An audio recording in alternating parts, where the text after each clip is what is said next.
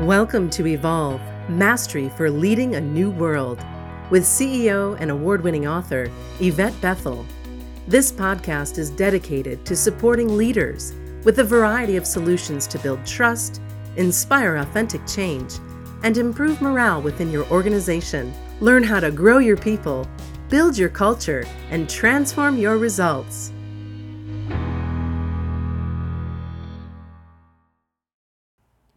Welcome to Evolve, Mastery for Leading a New World. I am Yvette Bethel, and today's episode is entitled, In Pursuit of Empowerment. We always hear about the importance of empowering our employees. In reality, it's not clear that this is even possible. Is empowerment something leaders can do for someone else? Or do employees have to decide to empower themselves? From my perspective, empowerment cannot be given to an employee.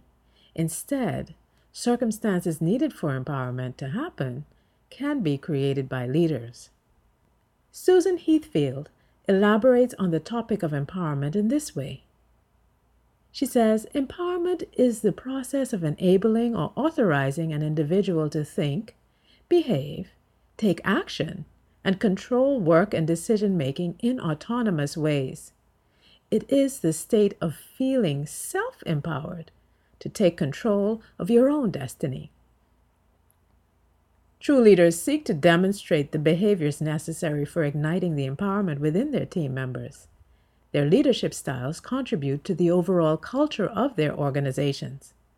Here are a few examples of the components of culture you can pay attention to as a leader to ensure you're not unwittingly disempowering your team. Firstly, let's take a look at decision-making power. If your organization is highly structured with all the decision-making power centralized at the top, it's not possible to develop an empowered team until this changes. In this type of culture, the owners or executives make all the decisions, and even if they allow employee input, there's a subtle or sometimes obvious way they stage manage the message and communication process so the team arrives at the original intent of the owners or executives. Let's now take a look at organizational politics. If your organization is highly political, with employees and managers jockeying for status, opportunities, and power, this can undermine your ability as a leader to create an environment that supports empowerment.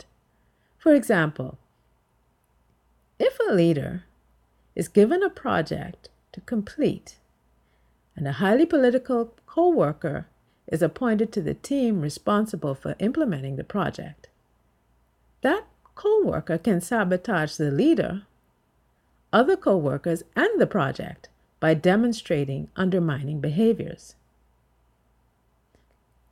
Now let's take a look at communication.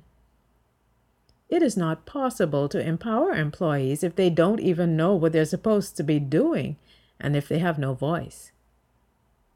If your organization has impaired top-down and bottom-up communication channels, there are probably managers who hoard information or discourage input for fear of their deficiencies being exposed. Leaders who are not effective communicators retain relevant information and perpetuate fear, tending to cover up so they can protect or build their status or brand by camouflaging their incompetence or mistakes and by hindering the development of employees they perceive as threats. When communication is a challenge, employees are forced to wait for non-communicating leaders to make all the decisions because the employees don't want to create any negative exposure for the leader or themselves by making a mistake or by taking initiative. The focus of the team shifts from achieving results to covering up in order to portray the leader in the best possible light. This is a significant risk for organizations from the perspectives of employee engagement, customer satisfaction, reputational risk, and market risk, to name a few. So here are 6 tips for creating a platform for empowerment. First, Develop your people so you can release control and decentralize decision-making. If you do decide to delegate additional responsibility or decision-making power to employees, you can release control in small quantities to build their skills, confidence, and trust. Next, create an environment that will support innovation and allow room for error. If employees are afraid to make mistakes, they will not be open to taking the risks associated with being creative. Thirdly, too much criticism creates fear and reluctance. Flip the script and reinforce positive behaviors more often. If employees are reassured that they are on the right track and you provide coaching and mentoring instead of constant criticism, some employees will surprise you with their growth.